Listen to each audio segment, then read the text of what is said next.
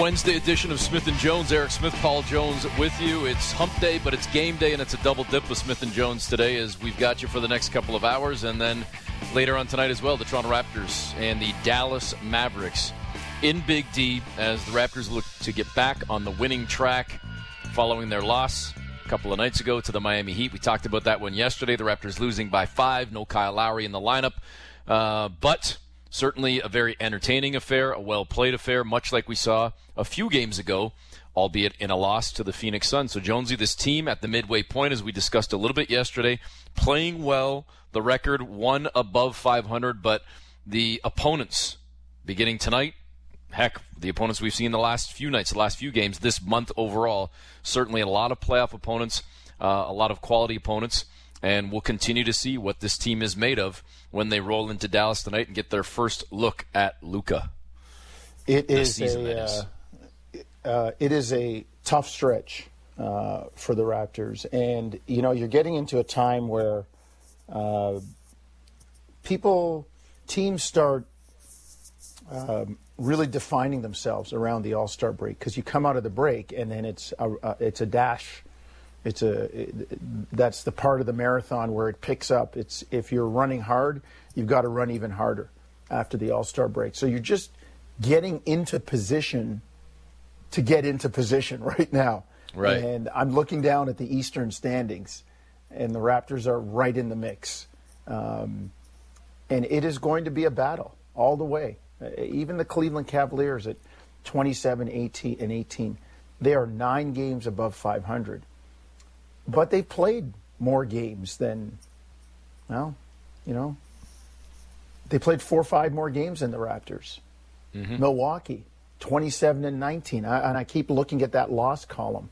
Milwaukee's ahead of Cleveland, or Philly, but it's only by percentage points because Philly's actually ahead of them in the loss column. And then I look down at the loss column. Washington's ahead of Toronto in the standings, but Toronto's ahead of them in the loss column. And I keep saying that. The significance of the loss column is that's the only one that the team impacts itself. Washington can't impact Toronto's loss column until Friday when they play them. You can always notch your left-hand column and build that, but you can't touch the other guy's right-hand column. You can't touch his loss column. So, you know, the Raptors are in 9th now, but they have one less L than the Wizards. So it's going to be, I think, from 5 all the way down to 9 or 10. It is going to be a battle. It is going to be a battle all the way in the East. And again, look at Boston. They're in 10th. If you don't have a record that's at least at the waterline, you don't have a shot in the East. Unlike the West, which is, I don't think, nearly as deep this year. And you've got a couple of sub-500 teams holding down spots. I don't disagree with you. It's going to be a dogfight throughout the rest of the second half of this season. Again, Raptors getting set for the Dallas Mavericks tonight. We will have that game for you right here on Sportsnet 590 The Fan. 8 o'clock pregame show, 8:30 the tip-off. So, again, make note of the time because it's in Dallas. You've got the 1-hour time difference with the Central Time Zone. So, again, 8 o'clock is the start time for the pregame show, 8:30 Eastern tip-off for that ball game. I want to throw something at you. I got a couple of things for you, but okay. Here's where I'm going to start. All right? Pascal Siakam is where I wanted to start with this. And, in fact, you know what? I just gave away the punchline because I was gonna tee you up and ask you about these show numbers. Style? You going to say that again? Show style? You going to do me game show style? I was going to try and, put you on the spot, back your way into it, see if you could guess it. But now I've just given away the punchline and given away the answer. So now that you know the answer, Jonesy, this isn't going to have the same kind of impact. But let me ask you as a basketball lifer, if you're averaging in the NBA 20 points, 5 rebounds, and 5 assists, what do you think of those numbers? Where do you think that puts you in pretty good company? Is that tough to do, 25 and 5? It should. Those are good numbers. 25 points, 5 rebounds, and did you say 5 assists too? 25, 5, and 5. Yep. 20, 5, and 5. So not 25, 5, and 5. Okay. 20, 5, and 5. 20 points, 5 assists, 5 rebounds. Those are good numbers because I was asked the other night about who had the more impressive game, or who would you be afraid of more? Tyler Hero's 23 off the bench, which was very good, or Jimmy Butler's 19, 10, and 10. All right, let's. The 10 rebounds speaks for itself. That's taking away 10 a combination of taking away 10 possessions from the opponent, or depending on how many of those are offensive rebounding, giving your team a second chance. So rebounding is always important. But let's look at the 19 and 10. And I've always said this. I'm afraid of the guy that has 19 points and 10 assists more so than the guy who's a one-trick pony and scoring 25 points. Because that guy who's scoring 25, if you don't have any assists, I know he's not giving it up. Jimmy Butler, 19 points, 10 assists. There's another minimum 20 points. And we're not even counting passes that he's made where a guy's been fouled and goes to the line for free throws, because the NBA doesn't count those as assists, which they should. Right. So there's another 20 points. So Jimmy Butler, that's a 39-point game. And the way Miami Heat shoots the three, if 4 of those are threes, you're looking at a guy accounting to 40 to 45%. What'd they score, 106, 107? Miami? Yeah. Yeah, 104, 104.99, 104.99. So there's one guy responsible for 40% of your stuff. So that guy that's scoring and assisting is real dangerous. Back in the day, that's what made Steve Nash so good. He'd give you 20, but he'd give you 13 assists. So what is that? That's like, and the way the Suns shot the three, that's like a 50-point night from that guy. So 25 and 20 points, 5 rebounds, 5 assists. I'm saying that's like a 30, could be a 33-point night for a guy who has those numbers, not counting what happens with the rebounds, be they defensive taking away from people or offense giving your team another shot. Okay, so here's how I was going to, or how I should have asked you the question. On the list of 20 points, 5 rebounds, and 5 assists, there are only 12 players currently in the NBA doing that. You just mentioned one of them in Jimmy Butler. LeBron James, Kevin Durant, Giannis Antetokounmpo, Nikola Jokic, Steph Curry, Ja Morant, James Harden, Luka Doncic, and then a guy who, I don't want to knock the guy, but a guy who's certainly been banged up a lot this year, maybe a bit of a surprise on this, a little bit, Paul George, and a guy who, again, fabulous player, but on a bad team, and he's putting up some numbers. I mean, heck, I'd take him on the Raptors any day of the week, but maybe a bit of a surprise in Brandon Ingram. But otherwise, it's a who's who. And again, I don't mean any disrespect to Ingram and George. And George, obviously, a multi-time All-Star himself. Maybe he belongs on that list. Maybe I shouldn't be knocking the guy. LeBron James, Kevin Durant, Giannis, Jokic, Curry, Ja Morant, James Harden, Luka, Jimmy Butler. And the other guy, Pascal Siakam. Siakam is averaging 21 points, 5 assists, 8.3 rebounds. And I'm going to go a step further here. And I know we've talked about this. Record counts, and it should. But Pascal Siakam has slightly fewer points per game, about 1.9 less points per game than he did in his All-Star season 2 years ago.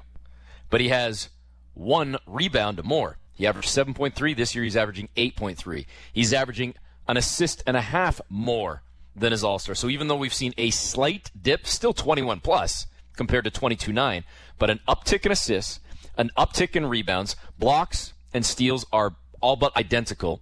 His field goal percentage is slightly higher. His 3-point field goal percentage is slightly lower, which washes itself out. The only thing that's significant that jumps off the page that year he shot 79% at the line. This year, only 71%, which is another thing I want to bring up with you later in the show. The Raptors' free throw shooting has been abysmal of late. But the only thing that jumps off the page is free throw shooting. So all of the chatter about Fred VanVleet for All-Star is more than deserved. But Pascal Siakam is putting up all-star numbers as well, and putting up numbers that puts him among the elite, the best of the best in the league. And the only thing that should hold him back is the fact that the Raptors, by the time the All-Star ballots are put in from the coaches when the reserves are announced, are the Raptors like 2 or 3 above 500 or 2 or 3 or 4 or 5 below 500? Because I think the record will be, or at least maybe should be, the only thing that gets in the way. Because if you judge this guy based on his numbers, based on what he's doing, based on how he's playing, and the impact that he is making on this team, he's an all-star. Yeah. I don't know how anybody could argue otherwise. Yeah. It will be interesting to see how that coach's vote goes. You look at Fred VanVleet the same way. And, numbers aside, just his leadership, what he's doing, the minutes he's playing, how this team, he and Pascal are their two guys, how they are really, really needed on this team. And it's just the record. It's just the record that's going to determine. And I thought Dwayne Casey had an interesting comment the other day talking about Fred, how he was kind of a clone of Kyle. And we remember when the Raptors were trying to get Lowry into the All-Star game, when he was first trying to crack in, how we heard coaches, Dwayne making calls to other coaches and say, look at my guy, give him a look.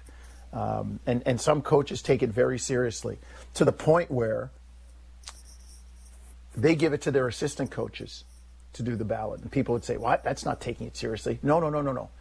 The assistants are the ones that do the deep dive scouting. They're the ones that get that pour over video, that get the report from the advanced scouts or from the guys in the video room with play calls and scouting reports on players and tendencies and stuff like that. So giving it to the assistants would not be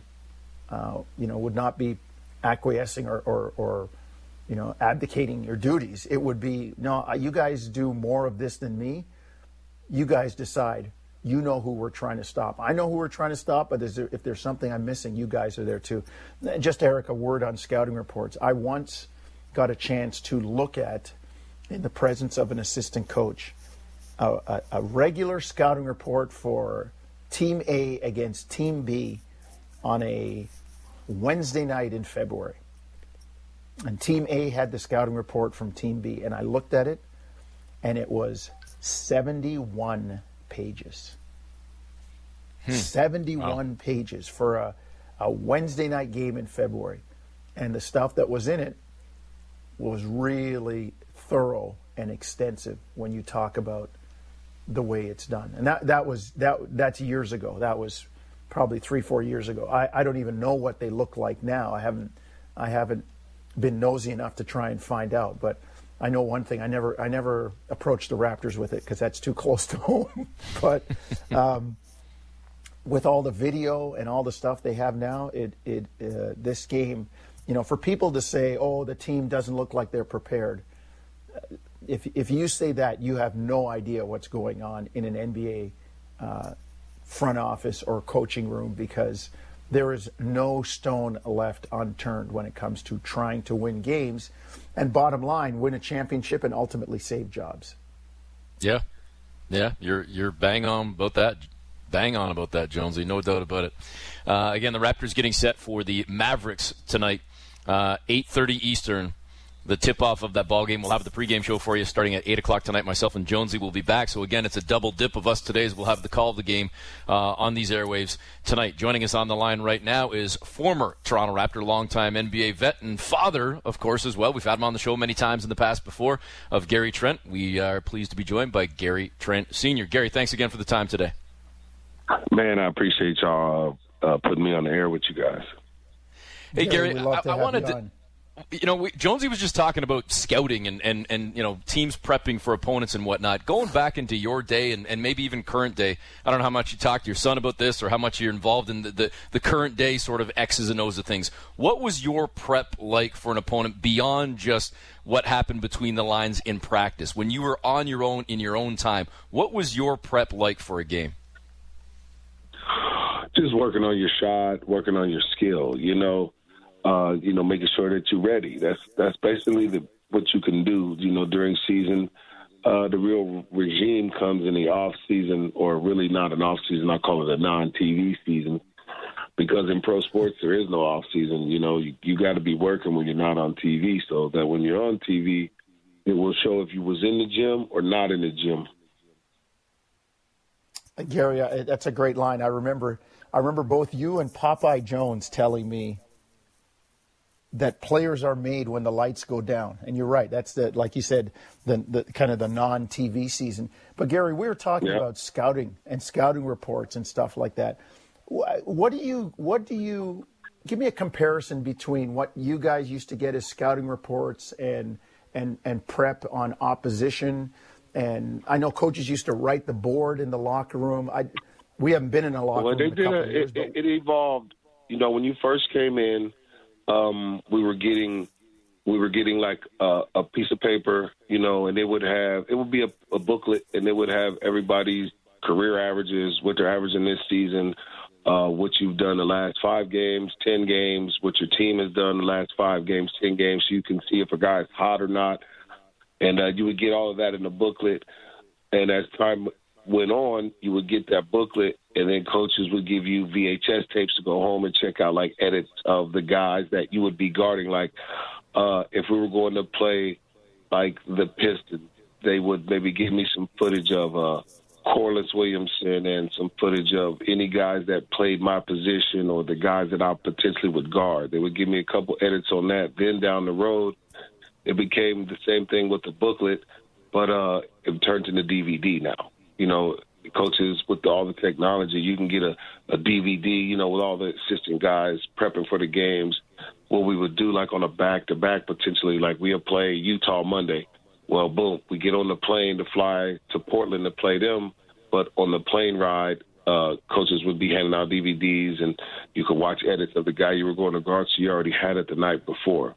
Now, once you've been in the league 5-6 years, the only games you really probably don't know yet are the rookies, because you haven't seen them play enough or figured them out. But if I can play against you, at least we both in the Western Conference. Back when I was in the West, it was 2 games at home, 2 games against them. So I will play the Lakers at least 4 times a year.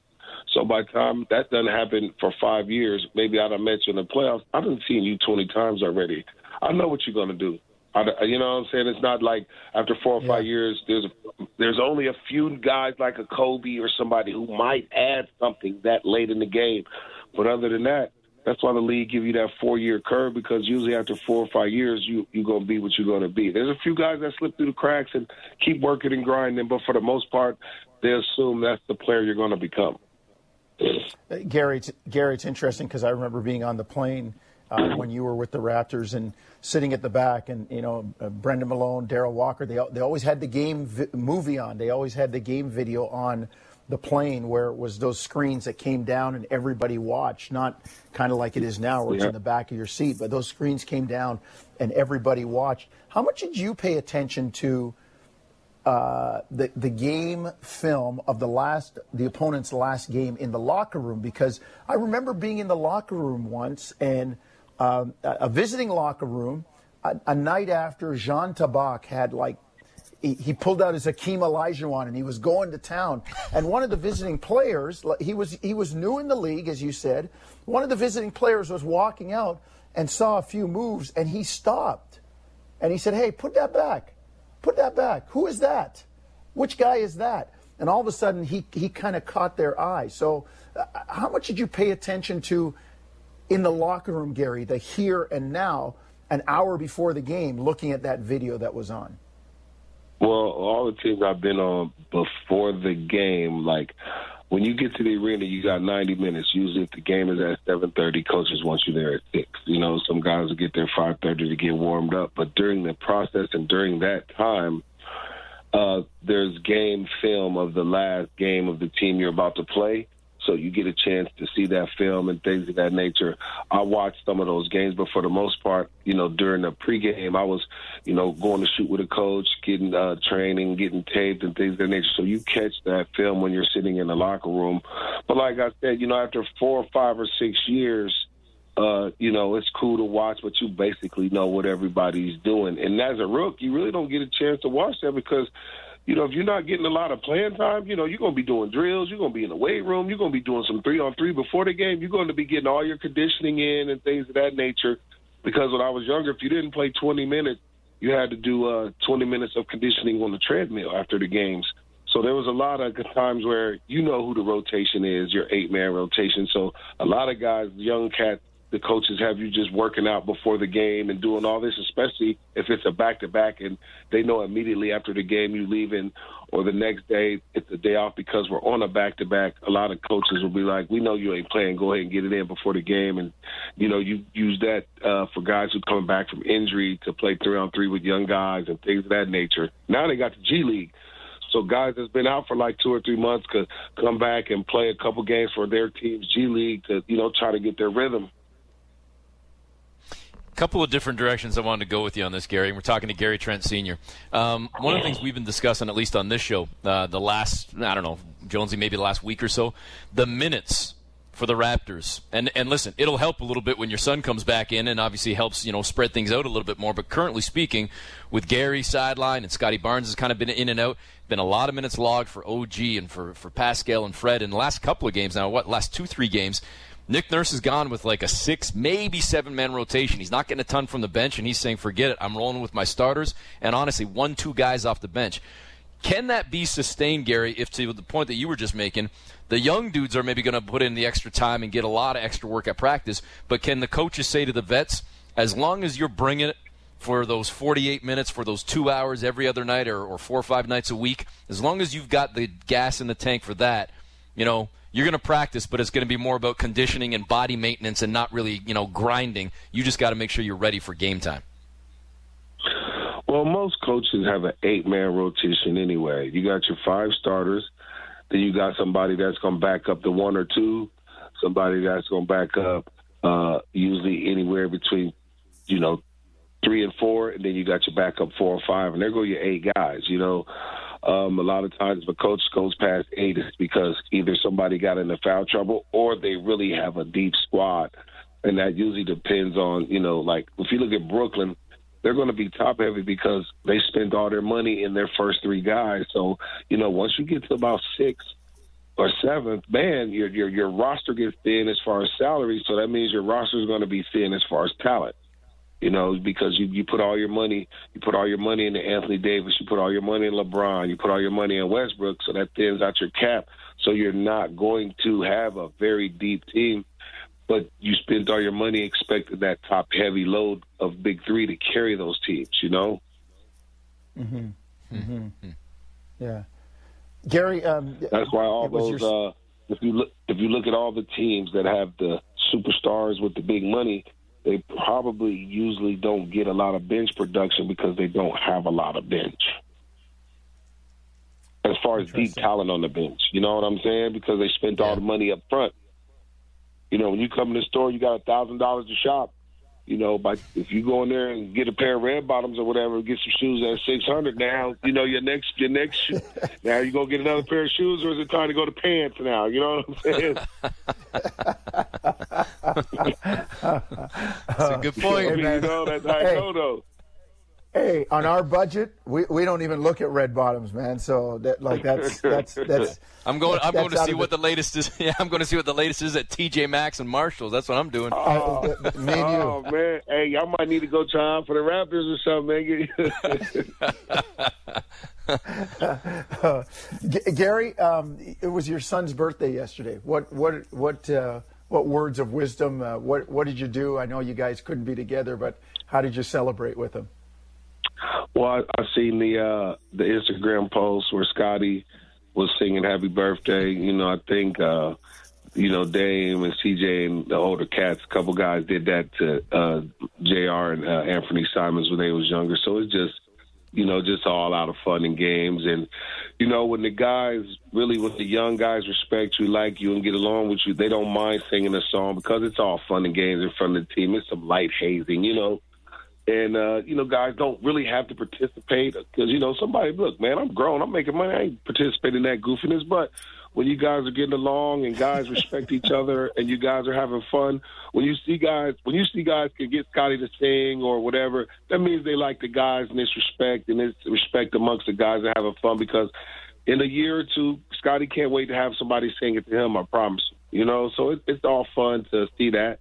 But, you know, like I told him, man, son, you're 23 now. You know, you got a lot of life ahead of you. You got a lot of great opportunity ahead of you, and you're still developing into not only the basketball player and the guy that you want to be on the court, but you're developing into really a young man to become a grown man adult, you know. So there's a lot of things you're going to see in life and transition in life, and you know, I'm glad my son don't have any kids or anything right now, and he can just focus on him and basketball. You don't have any responsibilities, no distractions outside of that. All you have is your family and basketball, and you don't need any other distractions.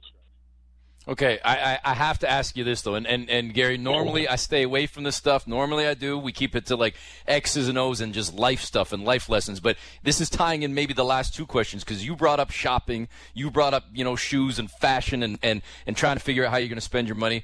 Where does he get his fashion sense from? I mean, is that coming from dad a bit? Is that his own personality? Because I know at least some guys definitely, but a lot of the ladies in the city they're keeping an eye on Gary, what he's wearing now that he's hurting, what's the latest on the bench, and showing up with a reversible cardigan with no shirt underneath. It's like people are talking more about his fashion sense now than they are about his game. Like, where does this come from?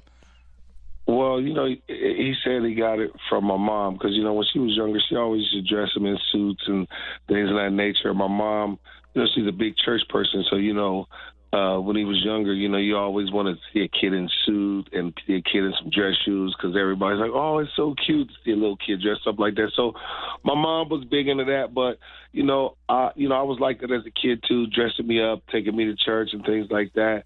But, you know, when I got to the league, like if you look at my draft night, I had a lime green suit.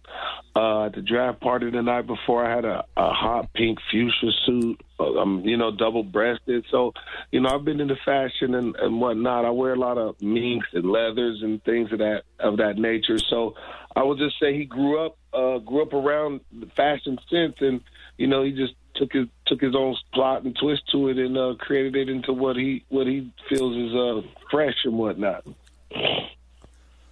Gary, he is a little eccentric out there, you know, a little fly, but you know that's the drip he want to be on, you know. Jonesy, did you have a follow-up there or not? Because it sounded like you were ready to jump in. All I was thinking was Gary back. Go ahead, Jonesy. Go ahead. Jumped it. Gary jumped. Gary, I was going to ask something, but it was like Jeopardy. He knew the question beforehand, and he jumped it. So I'm good. Hey, all I was going to say, Gary, is what was going to be your question? I was going to ask you about the fashion sense and the eccentricity. Like some people, I know that, Gary. I've had messages from some of my friends or the people of my vintage and my generation saying, "What is that boy wearing on the bench?" And I said, "Man, if I was 22 looking like that." If I was 22 looking like that, I'd wear it too. I'd had some friends say that too. Like, hey, man, what your boy got on tonight? Like, you know, and I had to go to Instagram or whatnot, you know, and be like, you know, like, but, you know, I got some friends that say that, you know, but we done talked about it. So, certain things you can't be wearing now, you know, certain things. Man, listen, I agree with Jonesy. If I could get away with it, I'd be doing the same damn thing. We've had a running joke for years, Gary. It's funny you talking about your fuchsia stuff and lime green and everything else. There's a place, I don't even know the name of it, but there's a place in Milwaukee. You know, it's a pretty crappy mall in Milwaukee, but they've got a joint that's got these suits in the window that I don't even know that you would wear it, that Gary would put it on, but they got some wild stuff there. And every time Jonesy and I walk by there when we're on the road, we walk by and we kind of laugh when we're looking at it. And I say, I've said it for 15 years. I'm like, if you'll wear it, I'll buy it for you. If you'll put it on, we'll walk in right now. I'll buy it for you. So Gary, Midwest pimped out gear in the window, right? There you go. There you go. Gary, he's got me dressing like I'm going to the Players' Ball or something like that. That's how he wants to dress me up. When you said Milwaukee and the suits was in the window, I already knew it was some Players' Ball pimped out crazy colors. You know what I'm saying? Like, y'all walking by and like, I want to see somebody in one of them outfits. Hey, Gary, we appreciate the time today. Always good chatting with you. We'll talk again down the road. Appreciate it. Thank you, Thanks, sir. Gary. You guys have a great day. There's Gary Trent Sr., former Toronto Raptor, longtime NBA vet, and always love chatting with him. As the Raptors get set for the Dallas Mavericks tonight, we'll continue the conversation on the Mavs, the Raptors, and much more when we're joined by Alvin Williams for Alvin Williams Wednesdays, next on Smith & Jones.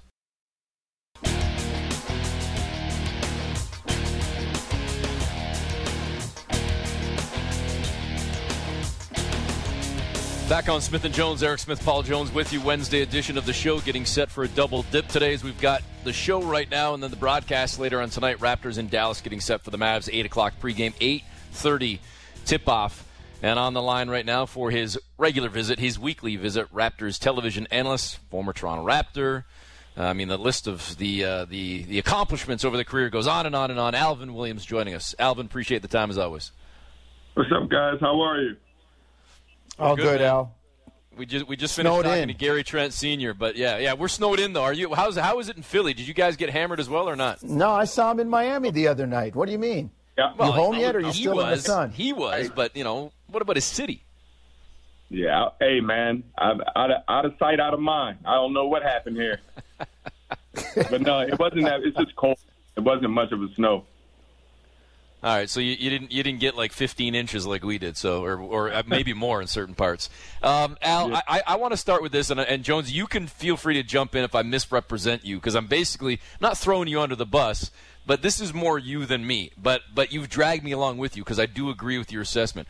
One of the things that Jonesy's been on for a couple of years now, and again, I'm in lockstep with him, is as great as Luka is, he's become really slanted to one side of the floor, and we don't see a whole lot on the other end. And the other thing, too, is he came into camp this year and into the season not in the greatest of shape. But at the same time, you look down and go, holy crap, he's still putting up crazy numbers, and he's still an incredible talent, and he's still an MVP caliber type guy. How is he doing it, and how does he get away with doing it, and how special is he then? No, he's a special talent, no doubt about it. But like you said, you use the word getting away, because it comes down to the growth. Your best players through history, at some point, they've been held accountable, to becoming those type of people that can lead your team. When you hear in the past, you talk about players that are very talented, but they can't win. And no one's giving Luka that type of pressure, right? If you're that good, if you're MVP candidate, you got to start winning. And Dallas is, they're not winning at a rate where you keep talking about MVP. And I go back to this as well. To me, Luka Doncic, a lot was James Harden in Houston, controlling the ball, taking most of the shots, controlling the offense, and not playing defense. But James Harden, was criticized a lot for that style of play, where Luka's not. He's praised. So it depends what lens is coming from. Extraordinary talent. Very good, hit clutch shots, helping his team to the best of his ability, I guess. But I think when you start talking about his greatness, he has to face some more criticism like other top athletes have as well, because if not, he'll be getting away with this style of play for the rest of his career. Al, is that on us as the media, as voters? And I say us, I put myself in the group, but really I'm not in the group, because my MVP wins and plays both ends of the court. Have we become slanted that the people in our business that get votes and they don't there's maybe a lack of full understanding of and the NBA wants this argument, or else they define what the MVP is. But they tend to look at the offensive end, and people don't look at I don't hear anything for a Chris Paul who, yeah, he's on the best team, but it's his impact. He's scoring, he's assisting.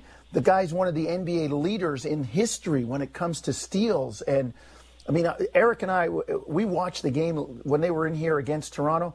Man, he is dogging the ball. He's putting ball pressure on. There's no metric for that, how much ball pressure a guy puts on consistently when his man has the ball over the course of the 24-second clock. But yet, we look at somebody like Luka, who plays on a tilted floor, and his team's only in fifth, and we're like, oh, he's the MVP. People are like, oh, he's the MVP. I'm like, oh, no, he's not getting he'll get a vote, but he's not getting my vote. Where has the lure of offense just captured us, Al, where people don't look at the whole game?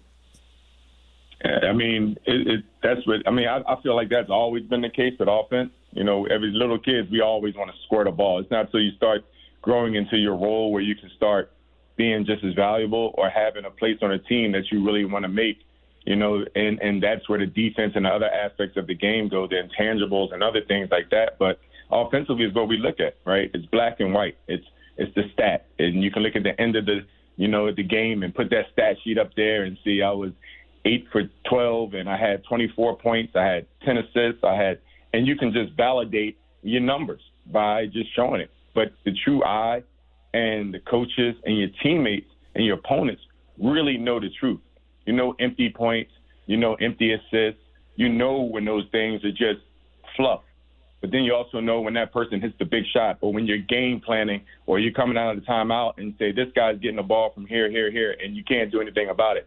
That's the true athlete. Or if you're bringing the ball up and then Chris Paul is hounding you for 4 quarters and you're tired at the end of the game and you just don't want to see him any longer, those are the things that really count. And I just remember as a player, I've always felt better when an opponent came up to me, or you hear a story or somebody say, you know, Allen Iverson really has a lot of respect for you. Allen Iverson killed me every day, but just to hear that, you know, opponent had respect for you, or they really appreciated your approach, or your teammates appreciated your preparation. That's the biggest key. Us as the media, we set the tone early on saying this person's an MVP in November. There's no way you can name or start naming 3 or 4 guys as MVP in November when the game is season all the way to April, right? So the narrative is put out there early, and then, of course, the bandwagon starts, and that's where the conversation continues to go. Hey, Al, why don't we see more players like that, like you were just describing? Why can't you be the type of guy that can put up the numbers but also put the fear of God into the opposing team as well, and be playing like a dog right down until the final minute? Like, why don't we see more guys with that type of tenacity? I mean, I think it ties in. The game itself is changing. You know, analytics drives the game now, right? When you even putting teams together, analytically, there's a big component to it. When you're putting a game plan together from a coaching standpoint, analytically, it's a big component to it. And now as a player, you train for analytics. There's not a lot of times you train for, you know, situations of the game or stuff. A lot of times you train with certain shots because analytically that's the shot that's going to fit your offense, or that's the shot that can get you paid the most. So the players, like everyone else, they're forming their game to the analytic approach. It's not, I want to be an entire complete player, right, to be the best player I can be. I can really master this shot on this side of the floor, in this position on the floor, and I can get paid $60 million.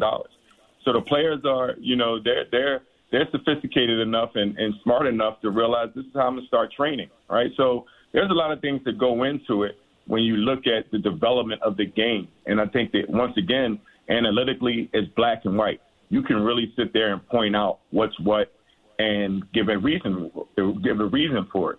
And you can argue with the greatest basketball minds in the world that played the game and everything, because you can point to something somebody can read. So that's why it's easier to go in that direction. But at the end of the day, the eye test is the most important. You can watch sometimes the body language and layup lines. You can watch the body language going into a timeout. You can watch a lot of things that can help you, you know, you take advantage of a situation, right? So, but those things aren't taken into account. So analytically, it's easier to follow the game. Analytically, it's easier to come up with answers and reasons for decisions that's being made and why you like a player. Yeah, no, Al, I agree with you. I think the numbers have always been there, and sometimes I refuse to call them analytics. They're just stats, and coaches always had those numbers. Maybe not the same deep dive, but, they probably didn't have the means, the technology, the wherewithal to get them. But those numbers have always been there, and I'm big on the eye test. And you talked about preparation. We were talking to Gary Trent Sr. a little while ago. Al, take me through, because you spent some time in the front office, the evolution of scouting reports. I said to Eric in our first hour, I saw a scouting report for a regular season game between two teams, one a non-playoff team in February, like years ago, and the scouting report was like, it was like 60, 70 pages. I just, the extensive nature of the scouting, Al, there's no secrets really right now. Yeah, it's no secret because, every team has a certain style of play, and it's across the board in NBA. You see a lot of dribble handoff. You see the spreading of the floor. You see, penetrating, get all the way to the rim, kick it out for a three, make an extra pass. It's an easier game to scout.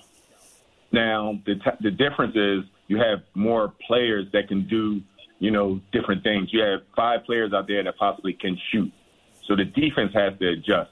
So it's a lot of different things when it comes to the scouting report. I know when I worked with the Sixers for a while, and this probably changed since I've been gone, they never really went over personnel. They wouldn't sit there and say, Russell Westbrook, not a great three-point shooter, so you have to play him, shade him this way. If this comes, a double is going to come that way. And he liked to tell you his tendencies and all of those things. That wasn't part of the personnel. When I played, you had to know where a person liked to go. Like, I could tell you everything Allen Iverson wanted to do. I couldn't stop it, but I can tell you if he was going right, he was going all the way to the right. If he was going left, he was going to pull back, pull up for a left-handed, for a pull-up jump shot. He might catch it on a loop curl and catch it and go, or catch it and stare you down, isolation into a pick-and-roll pull-up. I can tell you everything. Like I said, I couldn't stop it, but I would know what I was going into, whether I was playing Baron Davis, Steve Francis. You would know those things.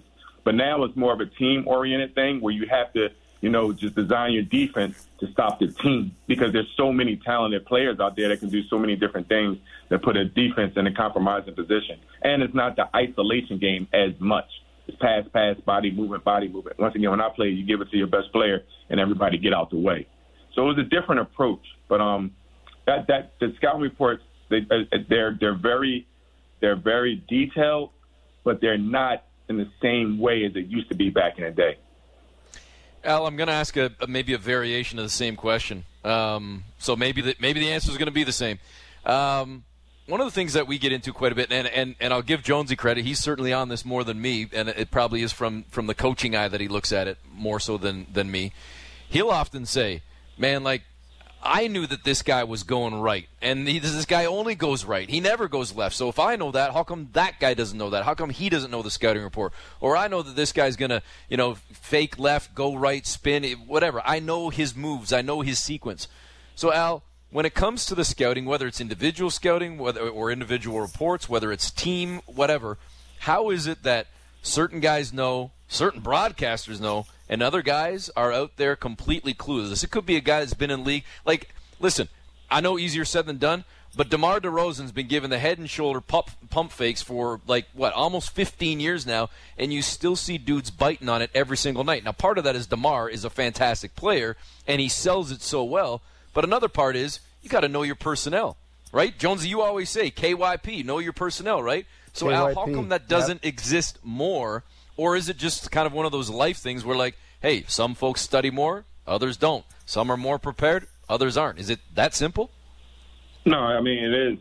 Some players, they take a different approach when it comes to scouting, when it comes to that. But I think, once again, as a team, I'm not sure how much they emphasize or the one-on-one, as opposed to the team defensive principles and the schemes and things like that. So you mentioned the DeMar DeRozan. It doesn't matter if you know the scouting report, you know anything. He's going to get what he want to get. He's just a fantastic player. And it's not a great defensive player cannot stop a great offensive player. It has to be a team approach. And that's just the way it is, because it's the NBA. You can know exactly, like I said, I thought I was a pretty good defensive player, and I can know everything some of those guys were doing, whether Sam Cassell, AI, Barron did, what they were still going to get their 30 or whatever they needed to do. But the team approach, when do you double team? What are we going to do on a pick and roll? Do I deny the ball back?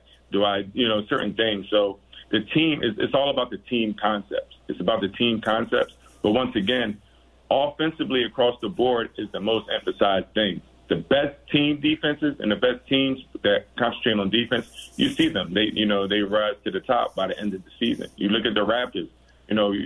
We praise a lot of Pascal playing and Freddie playing, and when they have great offensive games, but defensively they become a better team. They create a habit. They've had players that can guard multiple positions. The Chris Boucher has come in there and done some great things around the basket. So I think defensively it has to be a team approach. It has to be a team scheme. And those are the most important things, especially in today's NBA. Al, true or false, this is one of the toughest portions of the year, middle of January, heading into the All-Star break. This is where it's kind of like the middle of the marathon where all of a sudden the pack is running together and some guy makes a break from the pack, or some guy is behind and catches up, and now he's in the pack going forward toward the end of the race. This is these next probably 3 weeks or so, 4 weeks going into the All-Star break.